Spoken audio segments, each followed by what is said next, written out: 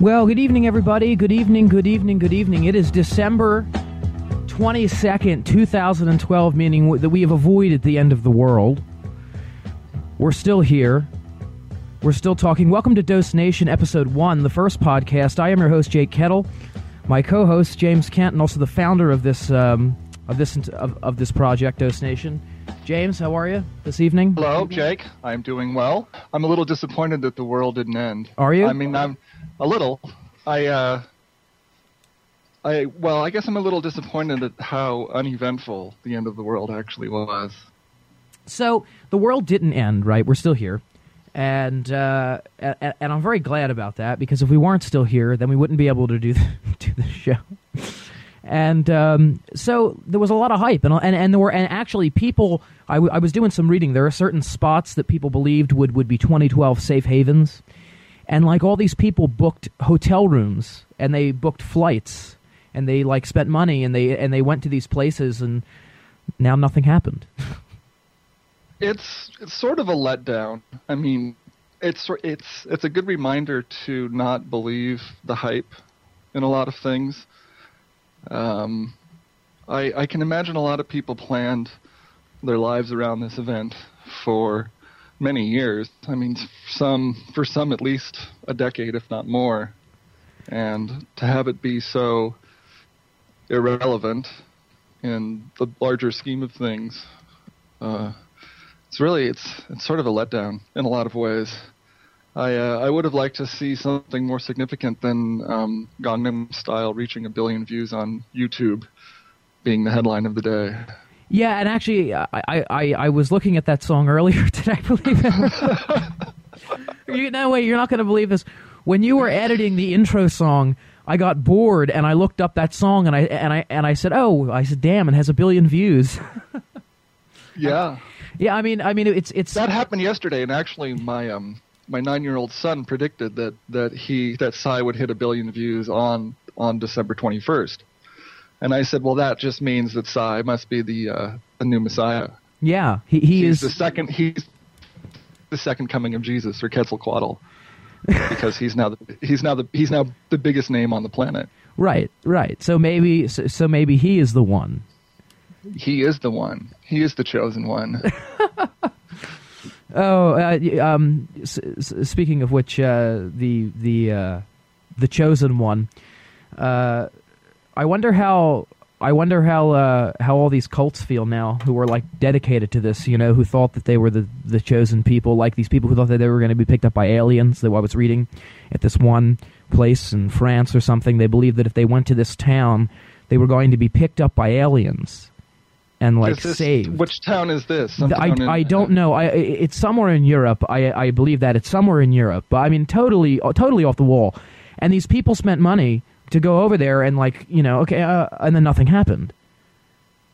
Right. So now you're in a village in France. You're standing there at midnight. You have your arms raised up in the air, right? And you're saying, "Come take me." Where are they? And nothing happens. It's you have to look back at the history of doomsday prophecy and realize that the error rate is 100%. No doomsday prophecy has ever been correct.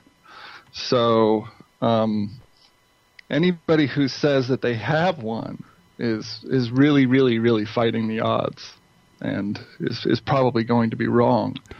It's really funny. I mean, the Y2K thing was kind of a technological hype. I don't even know what this 2012 thing was. At least in Y2K, there was some storyline, like machines were going to go crazy because of an error in the code, and jets were going to fall out of the sky. There was something. There was a causal connection to the hysteria. With 2012, I never really even knew what the causal connection was, other than it was this sort of a obscure date on the Mayan calendar, which may or may not actually be the correct date on the Mayan calendar. But for some reason, this collection of ones and twos, 2012, 1 and 0, became like this really significant date in modern culture. And so many people jumped on board that bandwagon. It was, It came out of Jose Arguelles and Terence McKenna and a few other people who, kind of banged this meme into the ground as they traveled the globe. And most of John Major Jenkins is another one. They were really, really convinced that they were right. That 2012 was going to be the end of the world. Yeah. Well, here's the thing. Every age, right? Every grouping of people has some kind of doomsday prophecy. Like, I mean, I'm sure that when, the Romans saw the Visigoths pour through the walls, like, they literally thought it was going to be the end of the world. But that was not the case, I mean, maybe the end of the civilized world, but it was, I think there was one group of Christians who thought that the end of the world was going to come in 400, AD or something. Well, we're still here. So every age kind of has this, and I think the next big one is 2060. I think is the next one they're going to start on. Yeah, I guess everyone needs a few, at least a few decades to gather believers. So there's a church right across the street from my house where I live here in Seattle. And it's called the Institute of Divine Metaphysical. Oh, it's the Institute of Divine Metaphysical Studies or Divine Metaphysical Research, I think. And I looked into them. They're just a small little cult, and they had a doomsday prophecy that went back to 1968. And when that doomsday didn't come, they kept revising it. So then it was like 1973, and then it was 1984. And then it was Y2K, and then it was 2012. And I don't know how many times you can revise the same end prophecy date of your doomsday prophecy without coming out and saying we have no idea what we're talking about. Without coming out and saying, well, we actually don't know when the end of the world is going to be. Right. How many times does a adherent have to buy that story before they go, wait a second, there's something going on here?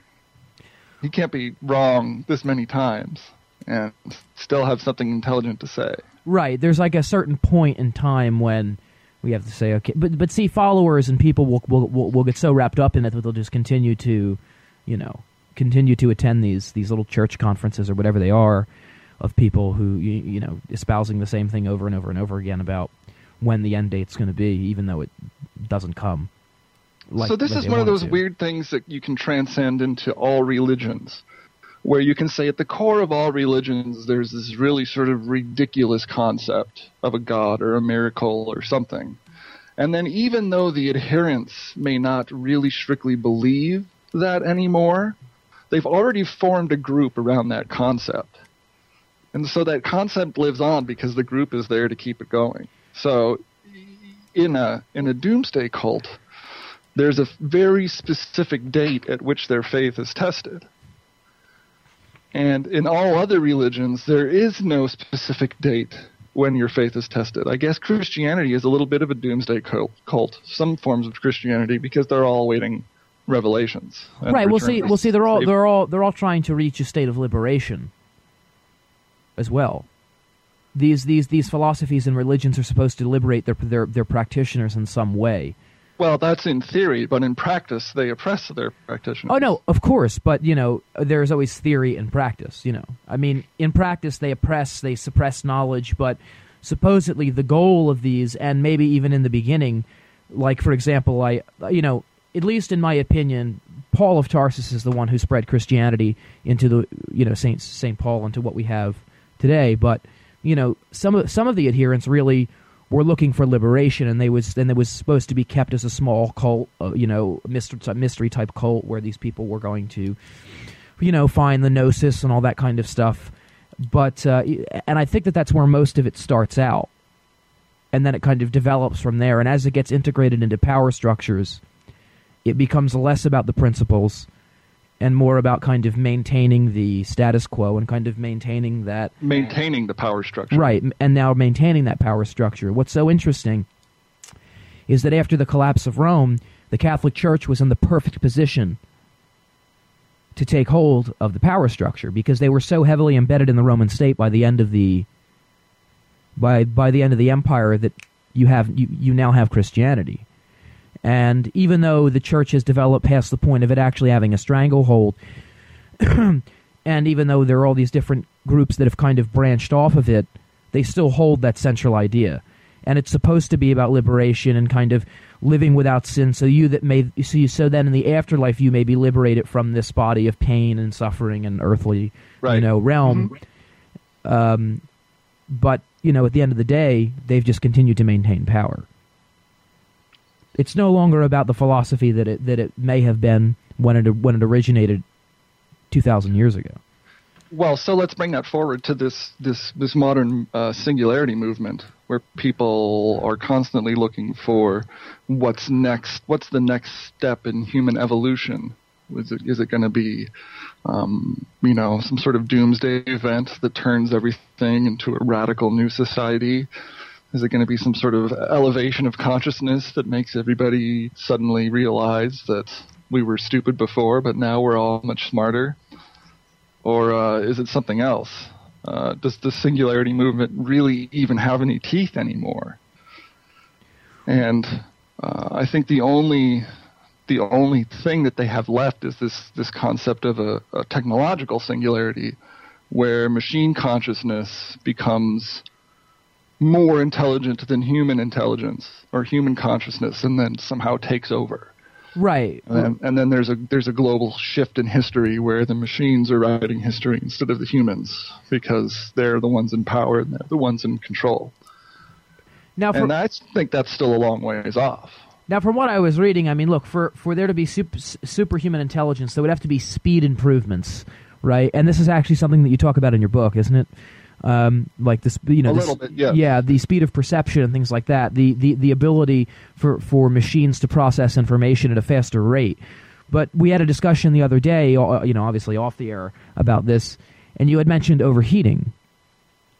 Well, so yeah, this is the thing is that when we think of computers, your desktop computer or your laptop, you're talking about a single processor, a single machine. Sometimes you have a dual core processor, but really you're talking about a single processor that's handling a lot of calculations one after the other. Whereas the human brain and intelligent systems, they have multiple processing centers doing smaller tasks and passing the results of those smaller tasks up into what we would call a central processing unit. Now, the problem, you can say, well, then why don't we make a machine that's got 20 processors in its brain that's handling all of this information? And then the problem becomes how much energy that takes, how hot that gets when you have all of that processing power. The faster you try to process all of that parallel processing in a machine intelligence environment, it gets very hot. And that's why you need these super cooling systems for fast machines. People try to overclock their computers. They usually use some sort of cooling system, a liquid cooling system or a fan cooling system or a gas cooling system to keep the chip from overheating. Because when it overheats, of course, it starts throwing errors and switches get stuck and they can't hold information in memory the way that they're supposed to. So one of the problems with machine intelligence getting better and faster than human intelligence is that human intelligence has already figured out how to be pretty fast and pretty reliable in a very small package that's at room temperature or slightly above room temperature. And it can overheat and it could fail when it gets too cold. But as long as it's at body temperature, it can actually process very fast. It can process information very quickly, a lot of information very quickly.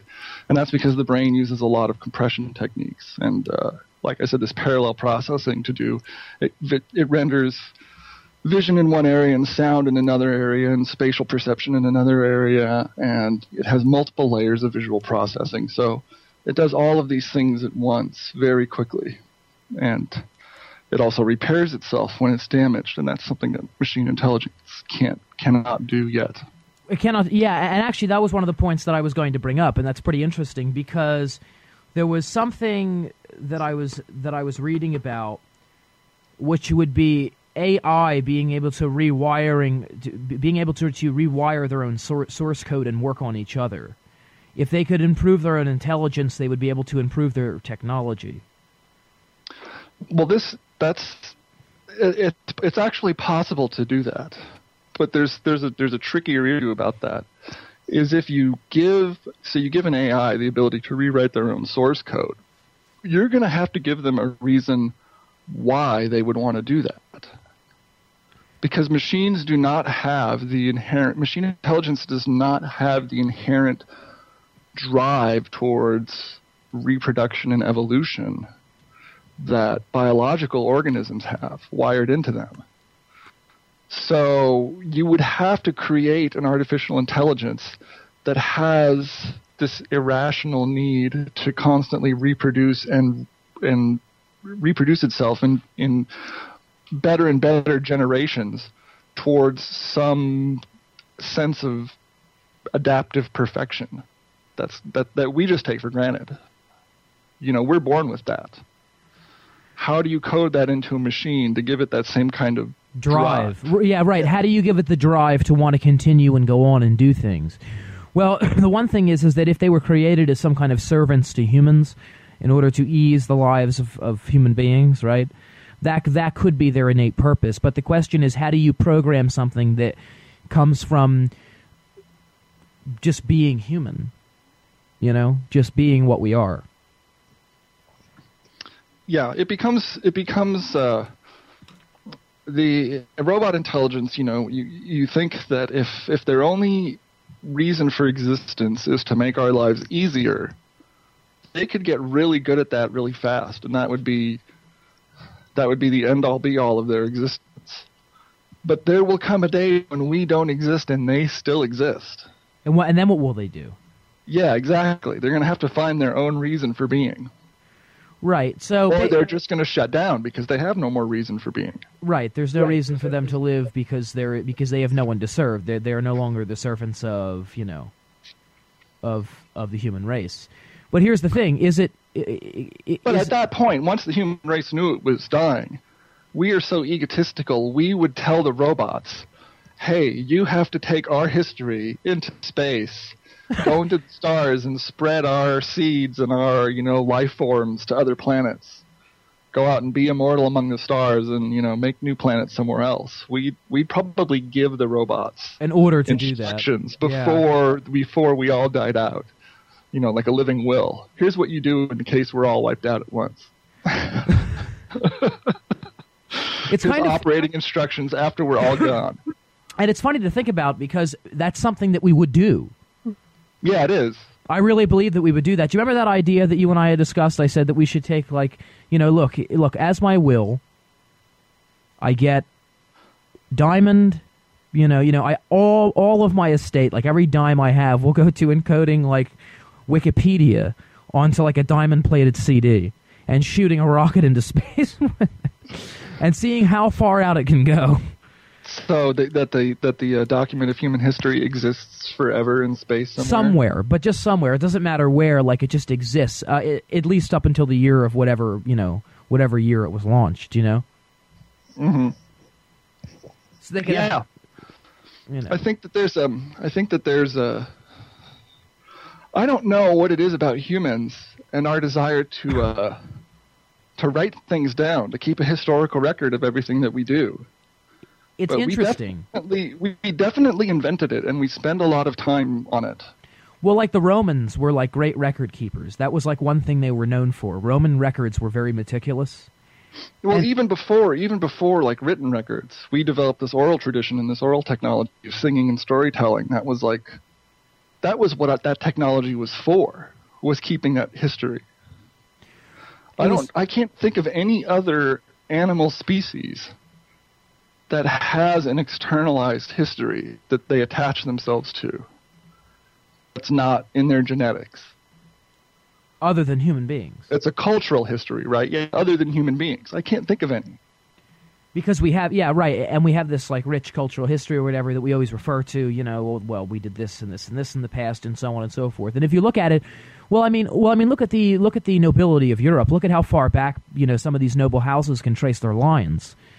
They're into this record keeping. I mean, they still have the painting of the second Earl of Devonshire, you know, hanging on the inside wall of the estate of, you know, now the 20th Earl or something.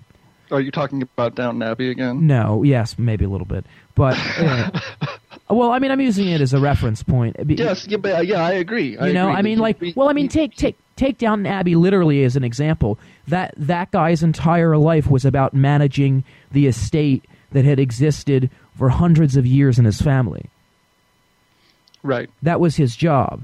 And that's and that can be seen in a macro way in human society too, like you just pointed out. You could compare his life to that of a robot servant, whose sole job it was to carry samples of DNA 30 light years or 300 light years across space from one, wet rock in space to another warm wet rock in space. Right, because the first Earl of whatever he was, that person started that dynasty and passed it down for the purpose of preservation and for improvement.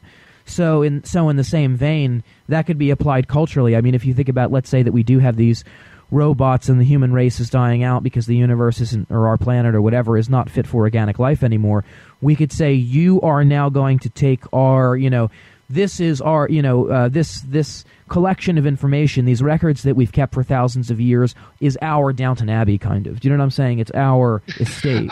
It's our Downton Abbey. Yes, I love that. No. It is because it is our estate. It's our cultural, historical, genetic investment, and what we've done as a species. And we would, and I feel as if that would be, we would want to carry that on in some way through this artificial intelligence that will then go through the universe and kind of, I don't know, either spread our ideas or say, hey. So that, to me, seems like a rather optimistic or hopeful view of humanity in general. Because I can imagine a nihilist saying, there's no reason we should preserve any of it. Once our sun goes supernova and our planet burns to a crisp, the universe should just forget all about us. Have no reason to remember us. And that's also true. I mean, in the grand scheme of things, I mean, does it really matter? Well, that's the question. And it would matter tremendously to another less advanced species who absolutely. found diamond CD floating around in space. They would find that diamond CD and go, my God, what is this? Right, and they would say, this is like, this is amazing. I'm reading 10,000 years of like the history of a planet that I haven't even heard of, who may have technological developments that they don't have. Right. And I'm sure that there are smart enough people to, reverse engineer some of this stuff. Well, if they're floating around and looking for stuff in space, they could probably read a CD. Right, and reverse engineer whatever information, right. technology it came from. Right. Binary data. Right, exactly. So, I mean, and actually, that you know what? Maybe that could be the purpose of human life, to improve to improve life on other planets that is less advanced when we die out. Isn't that the white man's burden? Yeah. Oh God. Wasn't that the role of England in the 18th century? Yeah. The role of England was to preserve, because we are the British civilized, right. Civilize the uncivilized world. Right, because they are the British Empire, Mm-hmm. And they are, there was a saying that was 100% true. The sun never set on the British Empire. Well, true. And it didn't. So I want to talk about this notion of machine consciousness a little bit more. So do I, Because I saw something this week about the DARPA legged support system. They have this mule-like robot that it's like a robotic pack mule that could run through the wilderness and carry supplies, weapons, whatever you need to support a military unit through terrain that you can't get a tank or a wheeled vehicle through. And the weird thing about this is that it's self-navigating. It follows voice instructions. When it gets lost, it can reorient itself. And when it falls down, it realizes it's fallen down, can right itself, get back up, and can find its way back to where it was supposed to go. So it does all of these and it could walk over uneven ground on four legs, which is very impressive.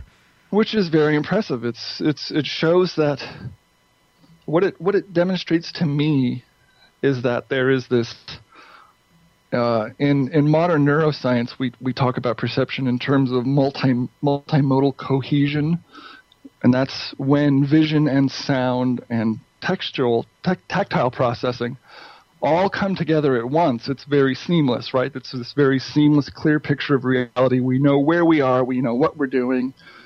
Everything is moment to moment. Right. Now, this robot demonstrates that level of awareness, almost an animal-like level of awareness, maybe even higher than insect level of awareness. So the question becomes, when this thing is operating and following instructions and is in an instruction set, is it conscious? If it knows where it is and it knows what it's doing and it's following directions through a maze and can self-correct through feedback, the only thing that's missing from this picture is adaptive learning, some kind of heuristic process, so that if it makes the same mistake over and over again, it stops making that mistake and corrects itself and gets better. Right. I think, and that's not out of the realm of possibility. They have machines that can do this. This legged mule that I'm talking about doesn't do that yet, but if you put that kind of a adaptive capability inside of it, it will become like a conscious creature. And that's interesting to think about, because I mean, it isn't human intelligent, but it is a conscious creature. It's this synthetic thing. It is a synthetic form of conscious creature. It has the same form of consciousness that at least an insect does, if not a small mammal. So look, if we can successfully create consciousness that rivals the level of an insect or a small mammal, who's to say that we couldn't rival the intelligence of something like a whale or something like us? Or something like a dolphin. Exactly. I mean, if we were able to make an artificial intelligence with the intelligence of a dolphin, that would be unbelievable.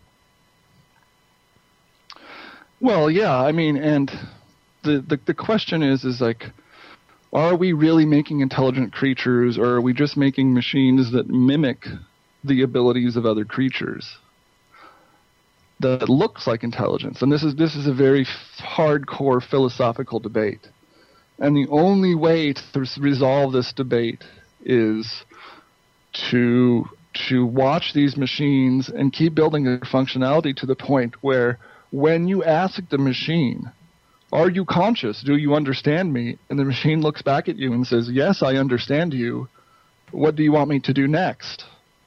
I think at that point you have to say, well, all right, okay. Well, hold on. I'm going to play a clip on tonight's show, and I don't know if I probably didn't tell you about this in advance, but I should have. Anyway, this is a robot that was created.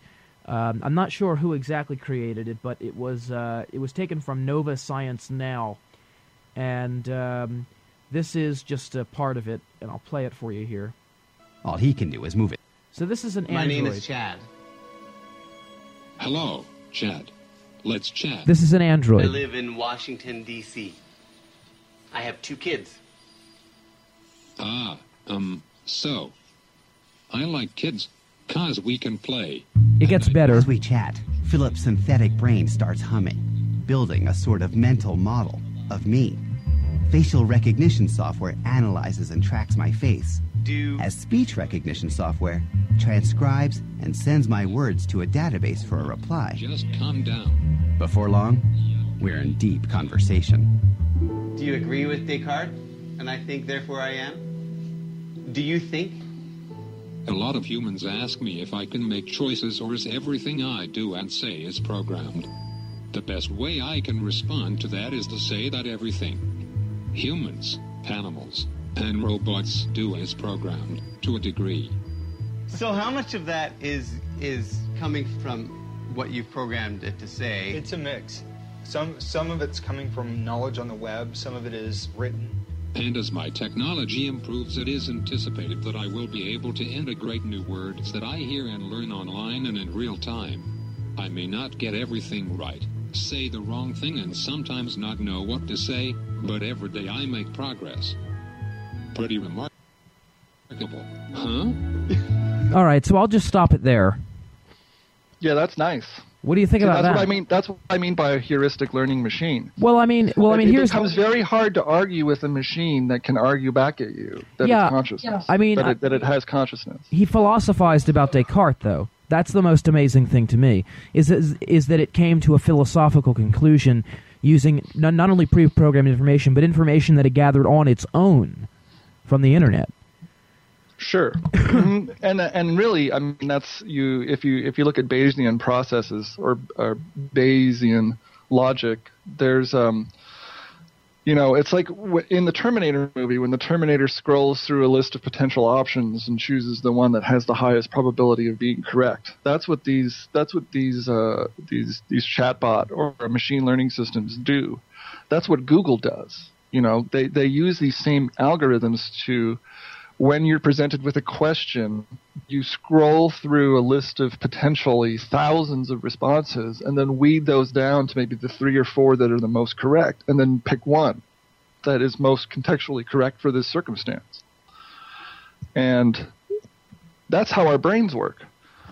And when you start filtering those processes into machine intelligences, and then you can, say, mount that sort of intelligence onto an autonomous robot that can move around and make its own decisions about how it navigates through life. I mean, I don't know what else you would call it at that point. I mean, it has memory, it has motion, it has autonomous action, it has the ability to learn and change, it can talk to people. That's all within a couple decades. I mean, the things that are really holding back that kind of intelligence from being deployed right now is that it's hard to get a robot that can move around autonomously without a huge battery pack that it has to haul around with it. So robots look more like cars or small, treadmills that scoot around. But Honda's Asimo is a very small robot. Yeah, I am familiar with the Asimo. Yeah, Asimo. You could put that machine intelligence into Asimo and have a line of 6 Asimos, one that lives in Japan, one that lives in Norway, one that lives in New York, one that lives in Beijing, and one that lives in South America, and then, have them live in their environment and learn for a year or so, or 6 months, and then bring them all back together, and they will be different robots. And they will be able to talk to each other about their experiences or download their experiences to each other and exchange new ideas just like they were people. Old friends who had been away for a while and gotten back together. Right, like actually, yeah, and it's and at that point, and they would say, "Oh, that's the way people do things in Tokyo. Well, this is the way they do them in Rio de Janeiro. Here's how we would say that there." And they would have this discussion, this cultural discussion between robots. The thing is that you have to. I wonder if it's possible to program a benign nature into robots.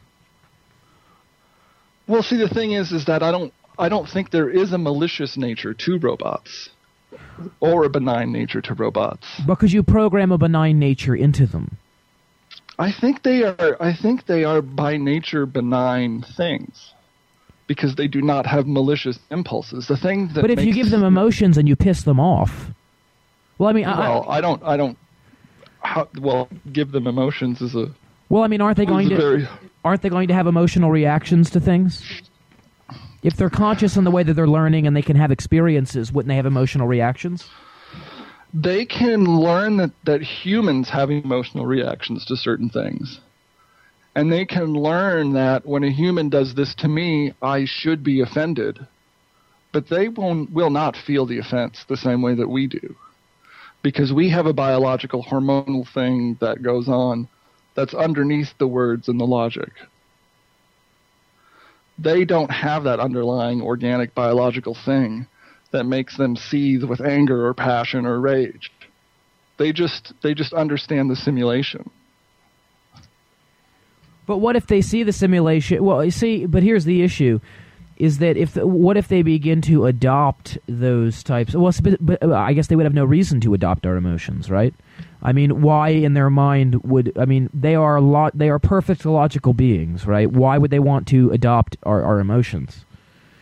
The only reason that a computer would need an emotional component to it is that if it helped it make better decisions faster. I mean, it would have to be part of the processing chain, what you'd call the stack that compiles information moment to moment. Now, a robotic stack is all about logic. You know, where am I? What am I doing? What's my next instruction? How do I, make that happen? How do I correct when errors happen? Very simple things like that. It doesn't have an emotional component in the stack saying, how should I feel about that?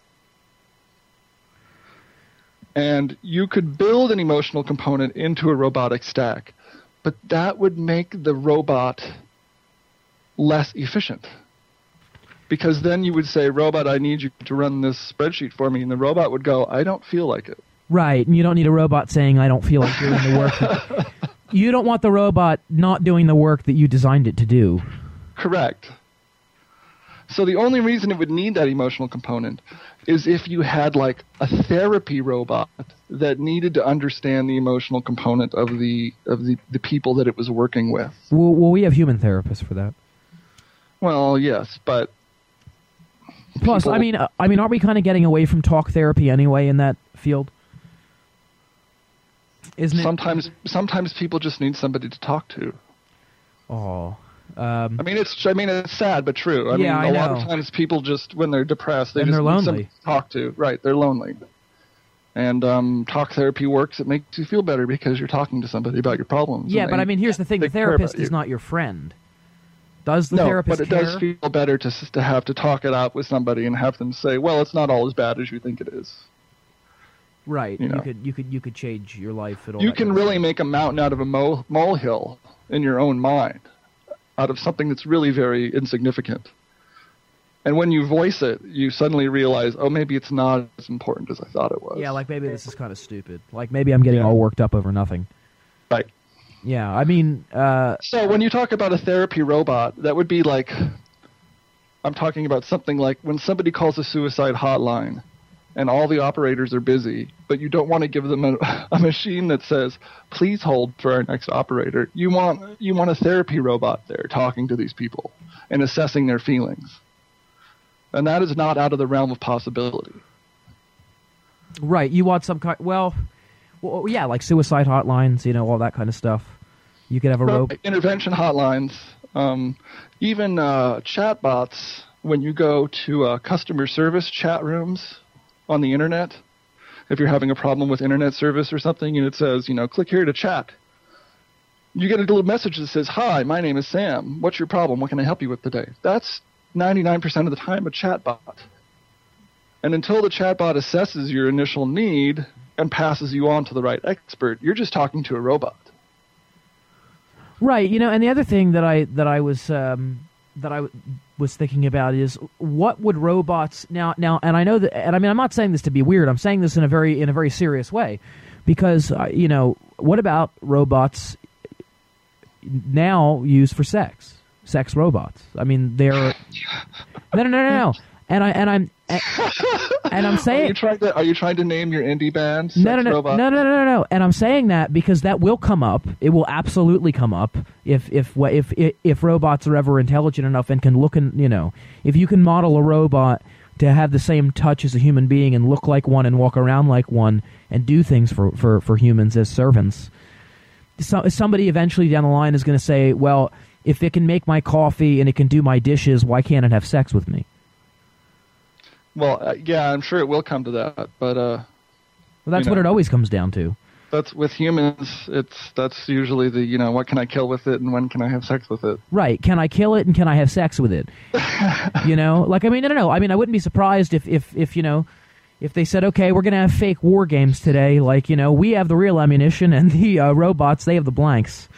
Well, again, I think the Japanese are at the forefront of that technology. They already have animatronic sex dolls. The Japanese. Really? I believe they do, yes. I mean, they have inflatable dolls. They have animatronic dolls. I'm not sure they're, like, super high quality, but, I mean, they're getting better all the time. Huh. I wasn't aware of that. Well, you have to remember, how much does your average robotic sex pervert have to spend on a sex slave? Nobody's going to go out and spend $160,000 on a top-of-the-line robotic sex model, even though we may be able to build one today with that amount of money.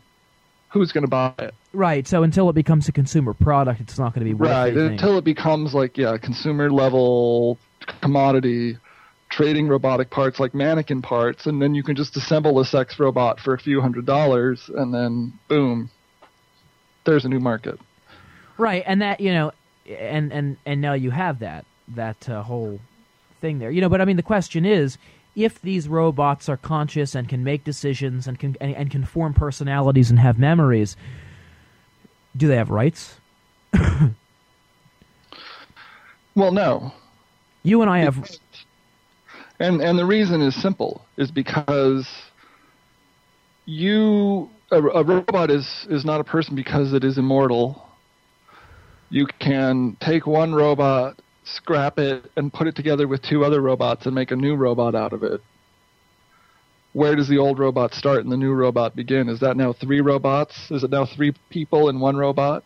Right. And it has rights of 3 people and it has three voting voices? No. So no, right. They don't have the same. They will never have the same rights as people because they don't live and die like people. Their lives aren't as critical as a human life is, because a human life is just one and it's temporary.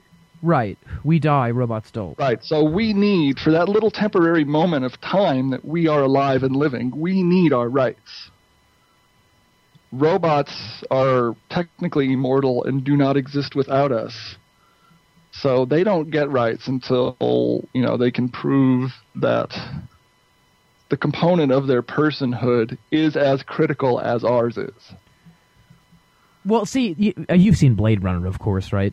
Yes. Okay, well, let me just say, number one, director's cut, not as good as the original theatrical release with the film noir and Harrison Ford doing the voiceover. Let me just say that now.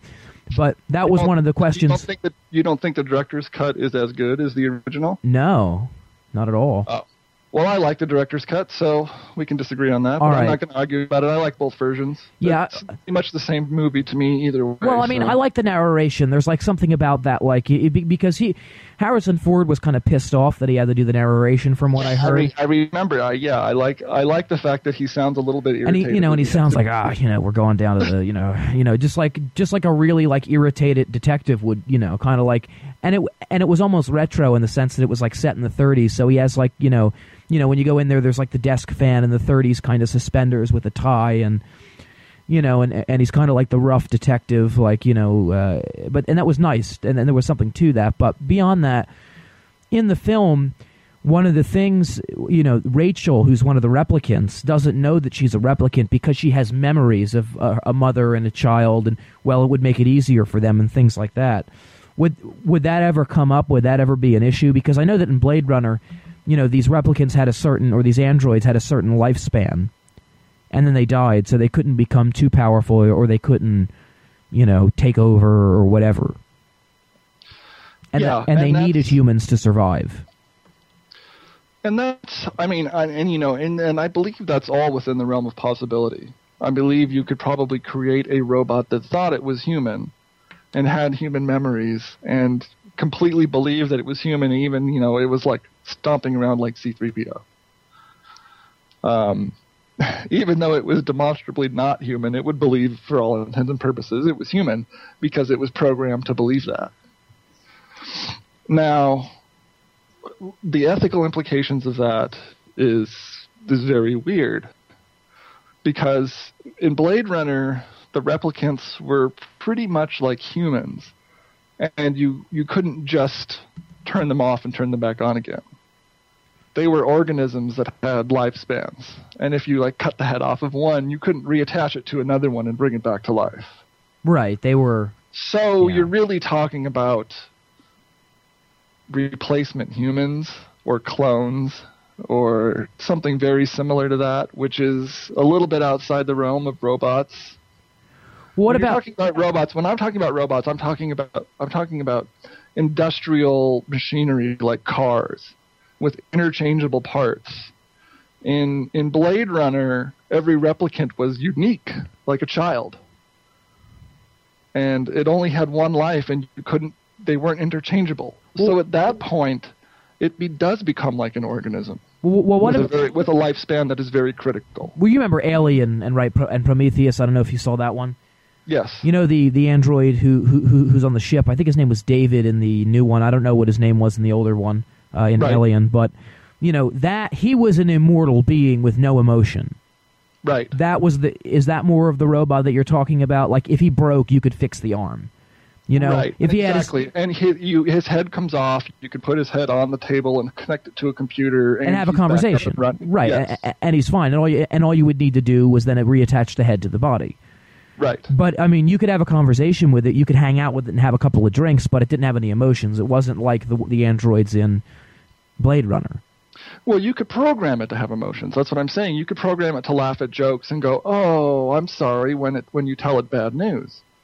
But it would be a simulation of emotion based on human emotions. Right, it's not its own emotion. You go to the android, or you go to the android, and his name is John, and you say, "John, my aunt just died today," and he would say, "Oh, I'm so sorry, sir." But it would just be like there's no emotion. It would just be a formality.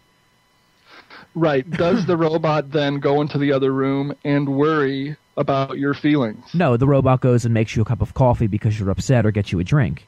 Right. He just does his job. He has no emotional reaction to the fact that your aunt has just died, even though you're very upset. Right. It just changes his instruction set slightly.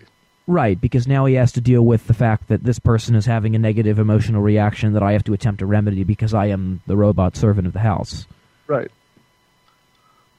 Huh. Back to Downton Abbey.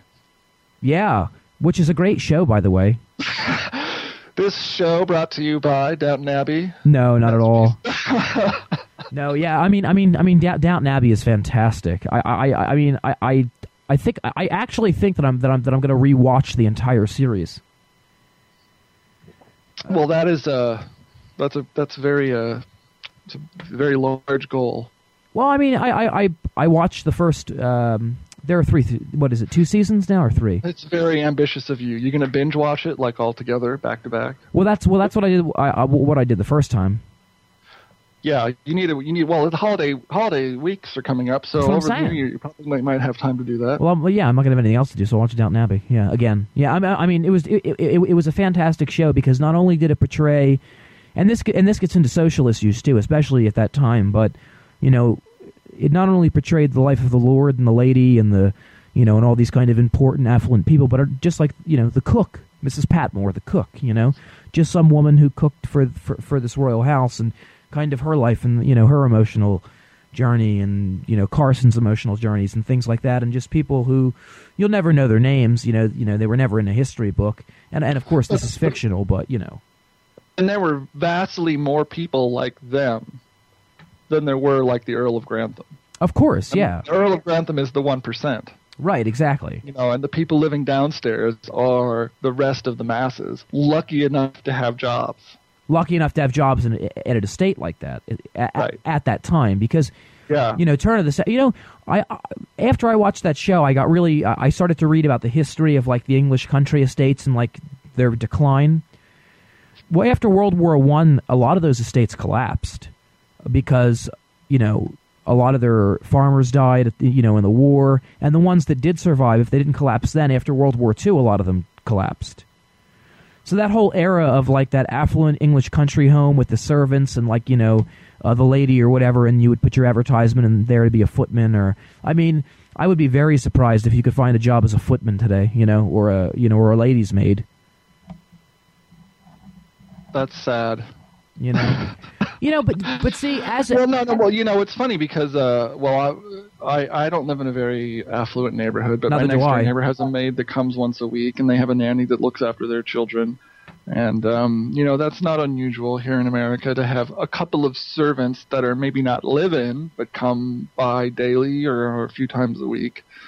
I know in other parts of the world it's very common for people, even middle-class people, to have a chauffeur, a cook, a maid, and a nanny who are all living on, pennies a day just because the middle-class family can afford to feed them. And it's really more of a middle class luxury now to have a maid than it is like an Earl of Grantham style luxury. Yeah, but I mean to run a household, to run a full estate though, yes, that is expensive. I mean, there aren't many earls and lords left in the world who can run full estates like that. No. I mean, if you go to Liechtenstein, you can find a few. You can find a few Sicilian villas that still have that kind of stuff. Maybe, of course, England and Germany. But beyond that, you're really not going to find that anymore. But does the world really need to support that level of aristocracy? Or no, it doesn't. But I think that if let me just put it to you this way: if that level of aristocracy can support that kind of lifestyle that they have historically supported on their own for thousands, for hundreds of years, and not screw over the average guy, I can deal with that. That's fine. Because there's a certain history and tradition that they want to preserve within their families and all that kind of stuff, which I'll, whether or not I believe in it or whether or not I keep the records of my own family is irrelevant.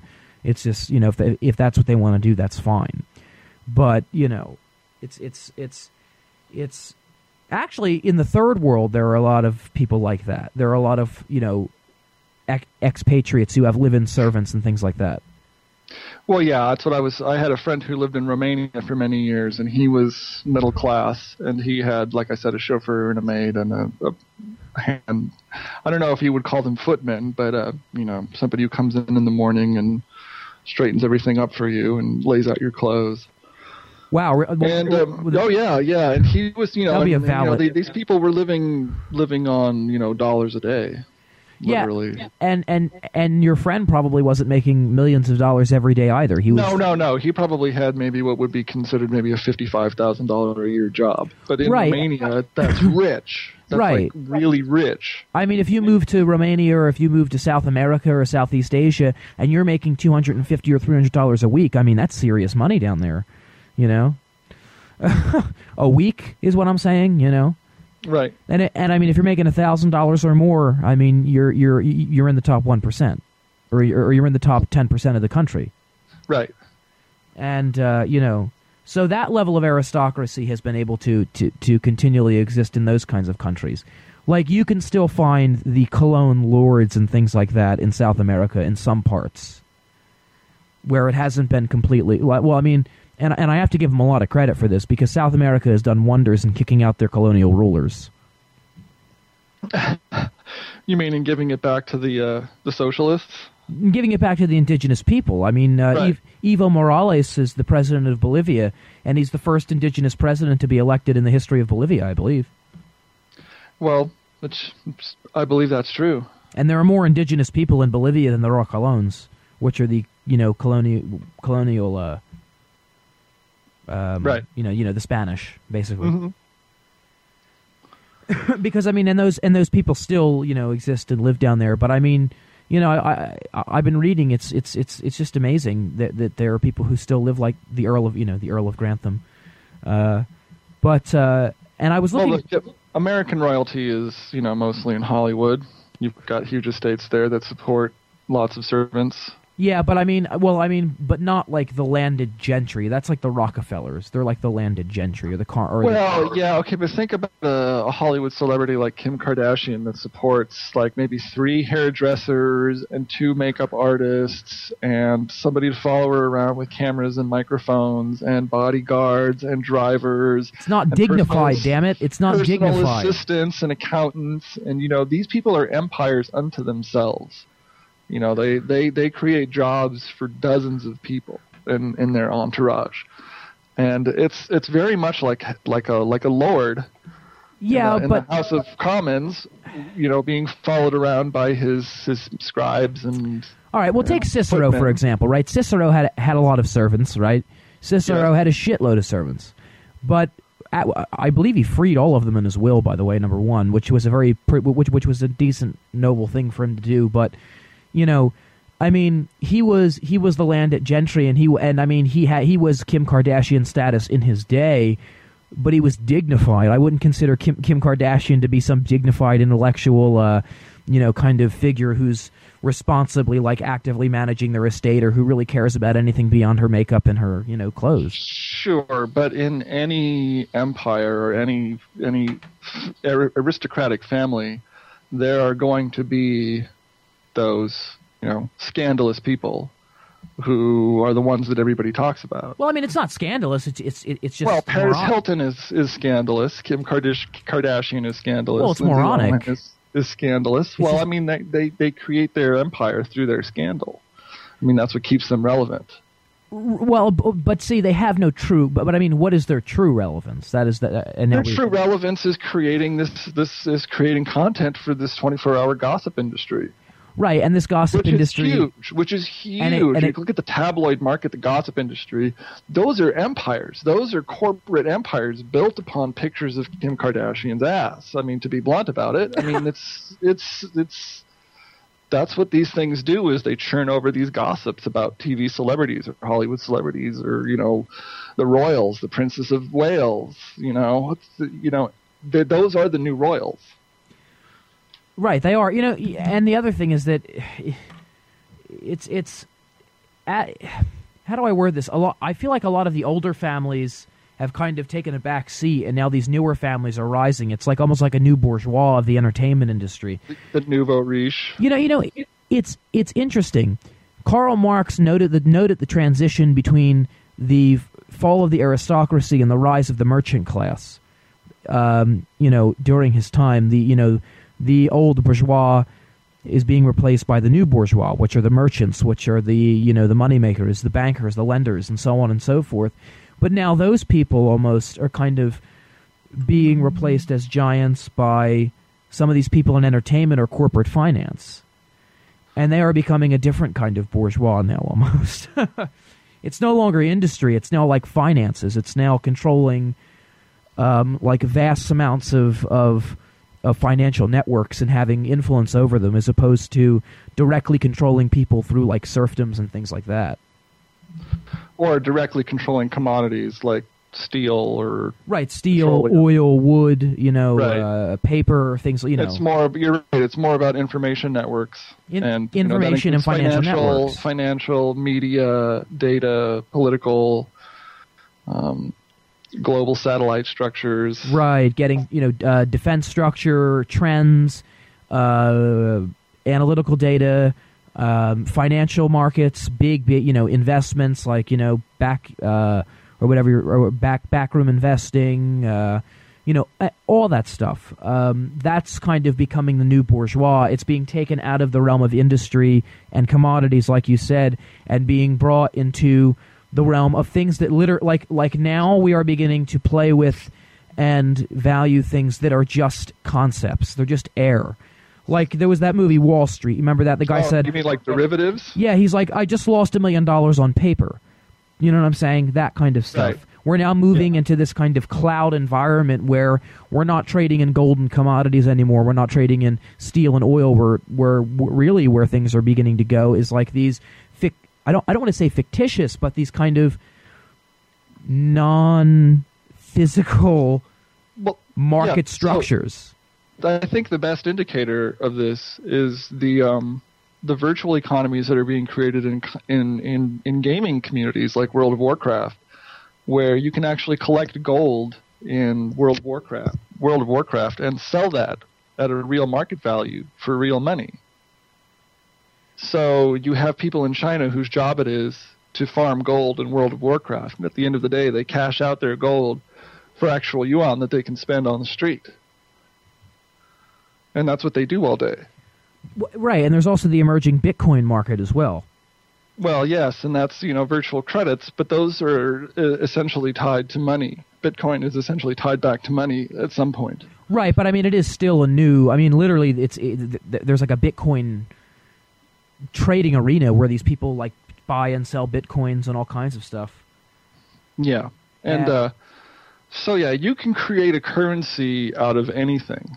And it's really what people will value.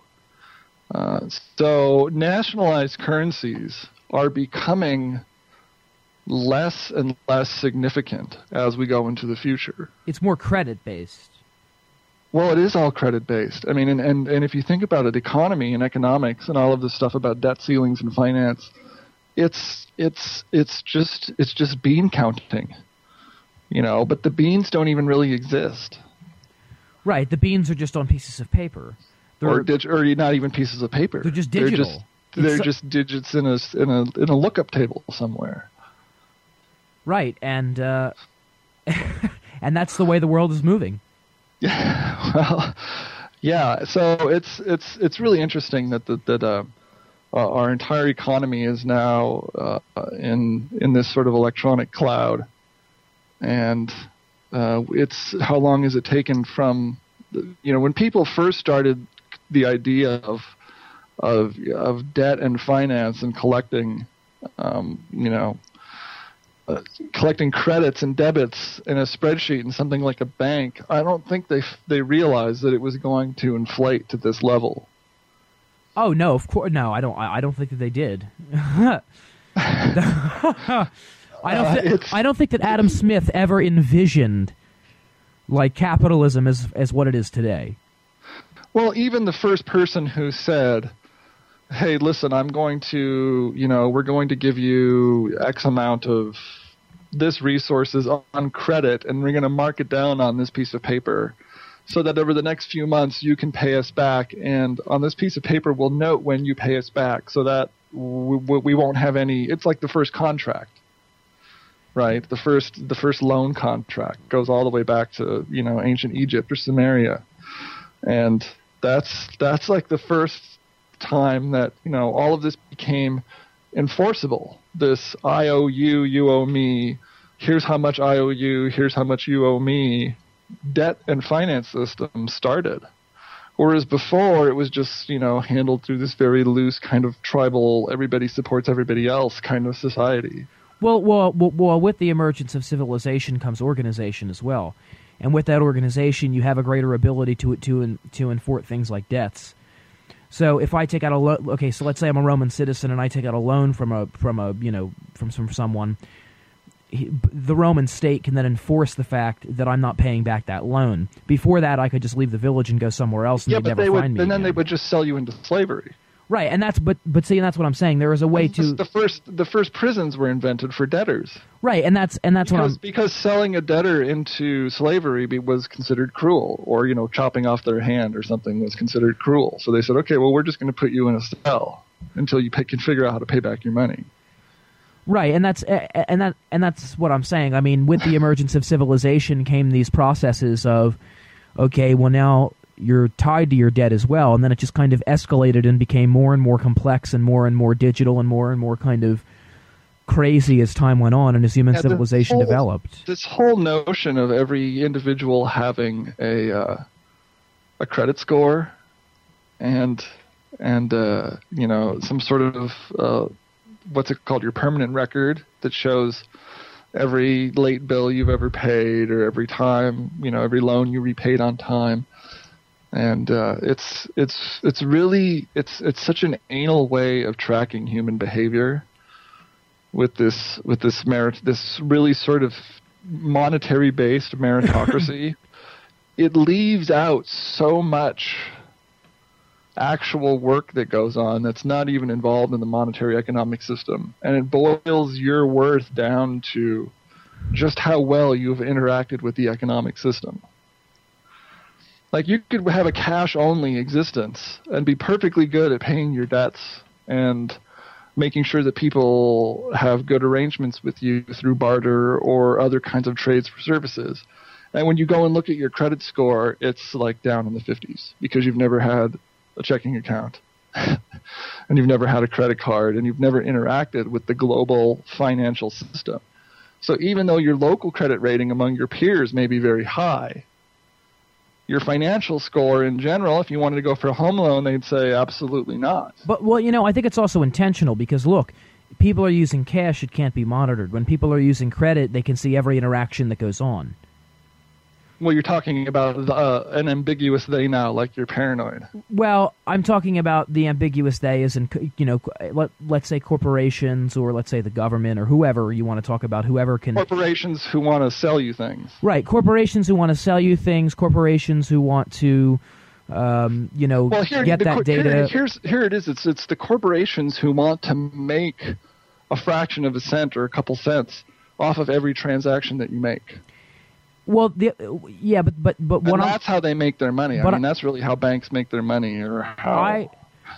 I'm more concerned about the fact that as you make purchases through credit, especially online, it builds this kind of profile. Like it builds this suggestion profile of like what your interests are, what you buy, and it's like kept track of by various companies. And this information is bought by other companies or by the government and stuff like that. And they can create a profile, that can tell all kinds of information about you just through the purchases that you're making. Well, how is that different than, say say you go into town every day and you go to your grocery store and you buy cinnamon raisin bagels every day. And you go to the supermarket and you go to the checkout counter, and as you're checking out, the cashier goes, "Oh, no bagels for you today?" Now, how is you seeing the same cashier every day and her knowing your purchasing habits any different than being tracked online? Having your purchasing habits tracked that way, because having the checkout lady at the supermarket, who you know her first name, and that she has a kid who goes to the same school as you and is part of your community, is different than having some ambiguous transnational corporation having a profile of your day-to-day purchases and activities. Your bagel eating. Well, not only your bagel eating, but I mean, look, I mean, I'm not saying that I'm making any kind of crazy purchases that are going to give me a profile, but it worries me a little bit. That's all. I mean, what can be done with information. Information's a very powerful thing. Well, yeah, and really, you have to go back to how well you trust the people who hold that information and how well they're regulated by the government that you live in. Right, and they're not very well regulated. They're not very well regulated, but there's some regulations. I mean, it's regulated better in the U.S. than somewhere, but not as well as Europe, say. Europe has much tighter security protocols when it comes to digital information. You actually have to file a request to get information that somebody holds about you. I mean, that needs to be made publicly available. Anytime a company wants to request information on you, they don't have those same regulations here, but they're not horrible in the U.S. So you need to be somewhere in the terms of service of whatever site you're using. There needs to be language that your information is being shared. And right. Most of the time you can track that down. I'm sure there are some places where those laws don't even apply. There are no regulations like that. Well, I think that I believe in regulation, but I also, because there has to be some oversight. I wish the oversight is civil litigation. The oversight is companies get sued when they do things that their customers don't like, and so there. Well, I mean, look at the financial collapse of 2008. How many people got in trouble for that? It's a handful. Out of but how many actually participated, and how many got away and made millions? Yeah, many dozens, if not hundreds. And there we go. And that's my point. These corporations have enough money to do whatever they want. And if it's like a slap on the wrist and they have to pay somebody $1 billion in damages because of something that they did that was wrong, they don't care because it's just a cost of doing business. Right. I mean, look, Philip Morris USA, people die from cancer all the time. They get sued once in a while, but they're they're a transnational corporation, and there are more smokers in China than there are people in the United States. So they're gonna get that, I don't know, $10 million back in less than 2 hours.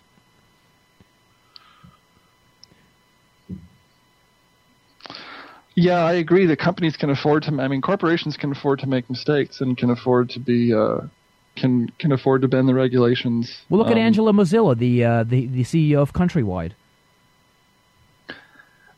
Oh yeah, well, and sometimes people are not treated are treated unfairly.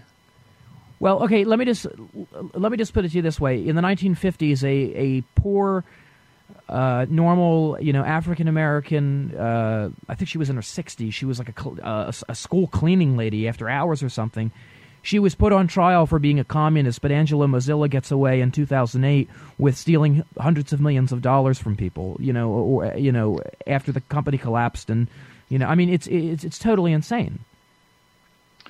Yes, and Martha Stewart goes to jail for a little bit of insider trading. I mean, yeah, I mean, it's like, what the hell is that? White collar crime is not prosecuted with the same kind of vigor as street level crime. Hell no. is. I'm sure that we can all agree on that.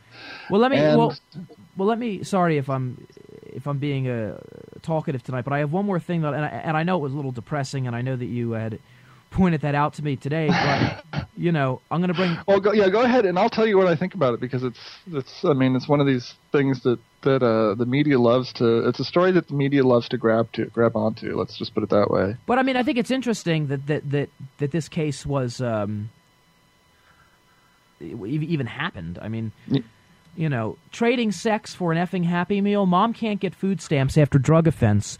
Resorts to prostitution to feed her kids. If she'd committed murder, Carla could have gotten assistance to feed her children. Because the crime she committed was related to drugs, she can't. Well, yeah. So what this is That's a story from about Alternate. it's a story about a person being persecuted by unfair drug laws, and there's hundreds of those. Right. I mean, and really, basically, the story is saying drug laws unfair, woman victimized. Yeah, but see, it's bigger than that, because if the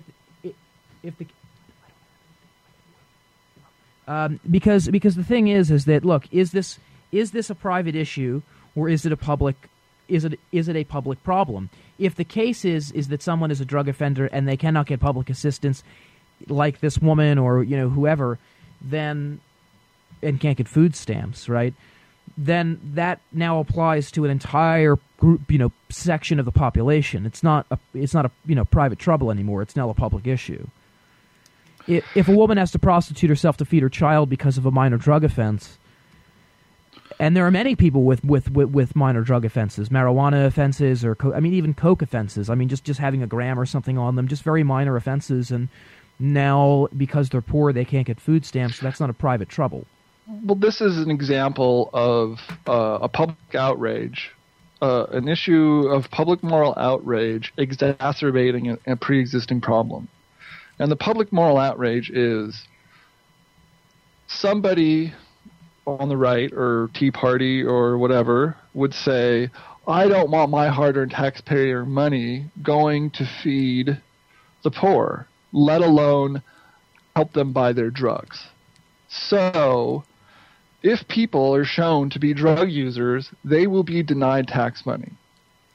The problem, and that seems like a perfectly moral argument to make, but the problem is that it exacerbates pre-existing problems when you say, hey, people with problems, you're not going to get any more help. Right, we're just going to throw you to the curb now. You're done. Right, that's like insurance companies saying, oh, you're already sick? Well, we're not going to give you health insurance. Right. Well, look at what Portugal did. I believe they decriminalized drugs, and then instead of sending people to prison, they send them to rehabilitation or counseling or mandatory counseling. Right. And the problem is that the moral outrage about people spending their public assistance money on drugs is a fabrication. It's like a wedge issue. You can't. It's used to rile up people and get them to the polls, and it winds up hurting a lot of people when people have to make these decisions. You can't even. You can't even sell food stamps for drugs. It's all digital now. You can't even sell your food stamps to somebody. I don't think that you can do that anymore. I think it's all done by credit.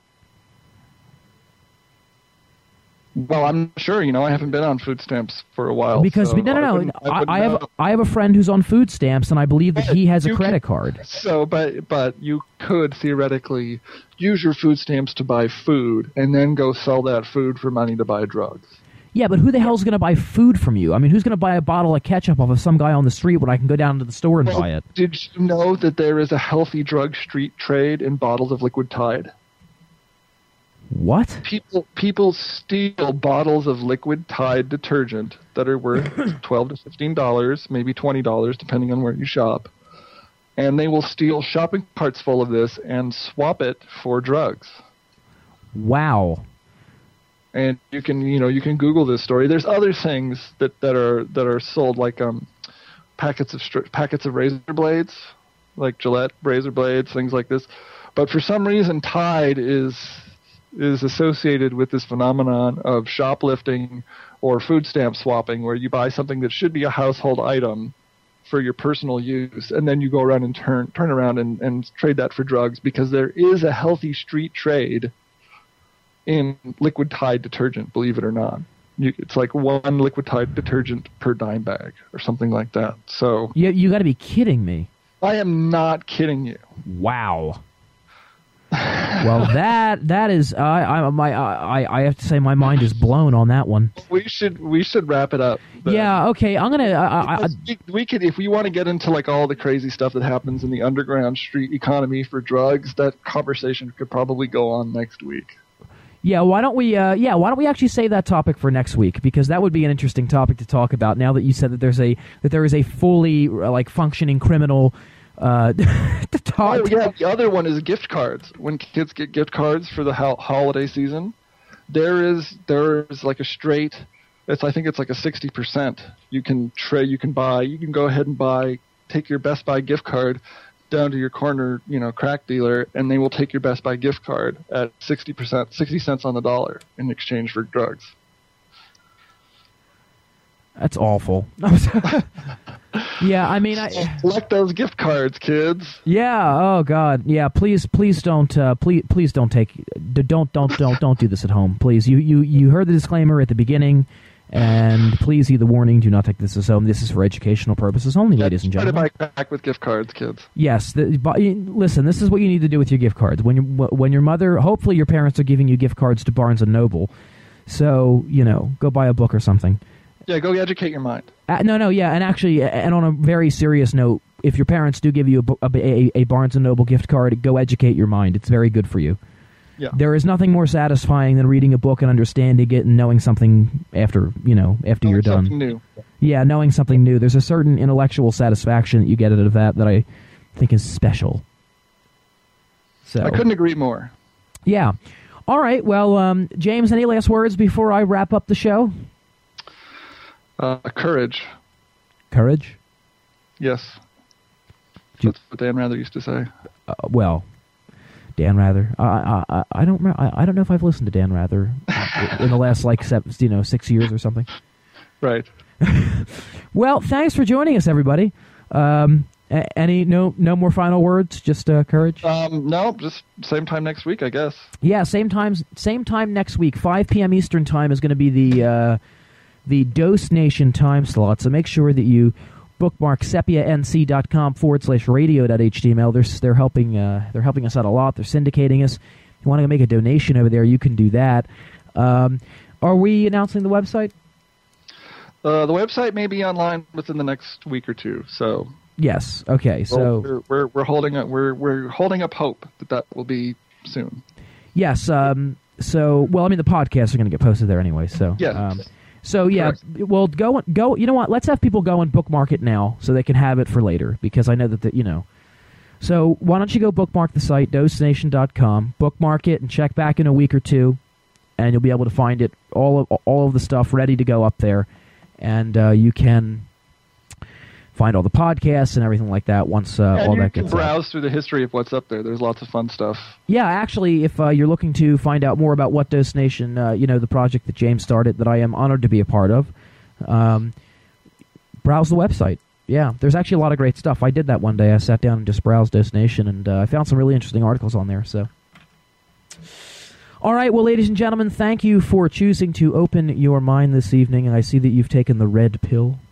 And that you have decided to enter into reality and leave blissful ignorance. Thanks for joining us, everybody. I'm your host, Jay Kettle, my co-host, James Kent. We will see you all next Saturday at 5 p.m. Eastern Standard Time. Like the Facebook page for updates. I believe I'm the one managing that, or we both will be. I hope you enjoyed the pilot episode, everyone. That's facebook.com/Dose Nation. Make sure you like it. I'll see you all next Saturday at 5 p.m. Eastern Time, everybody. If I can get my thing up going here, we can actually end the show. And so make sure you check that out. And thank you all for joining us. We appreciate the support, and we hope to see you next week. So happy and safe holidays. Yes, happy and safe holiday as well. How could I forget about that? Christmas is right around the corner, so. And have a happy and safe holiday. And do me a favor, everybody, please. And this is not only for your safety, but for the safety of everybody. don't drink and drive on the holiday season. Don't do that. take acid. Don't take acid and drive. Do not take any kind of substance and then drive. Well, I mean, that just be responsible over the holiday season. That is my that is my suggestion. So, well, thanks for joining us, everybody. I will see you, or we will see you all next Saturday. Thanks for joining us.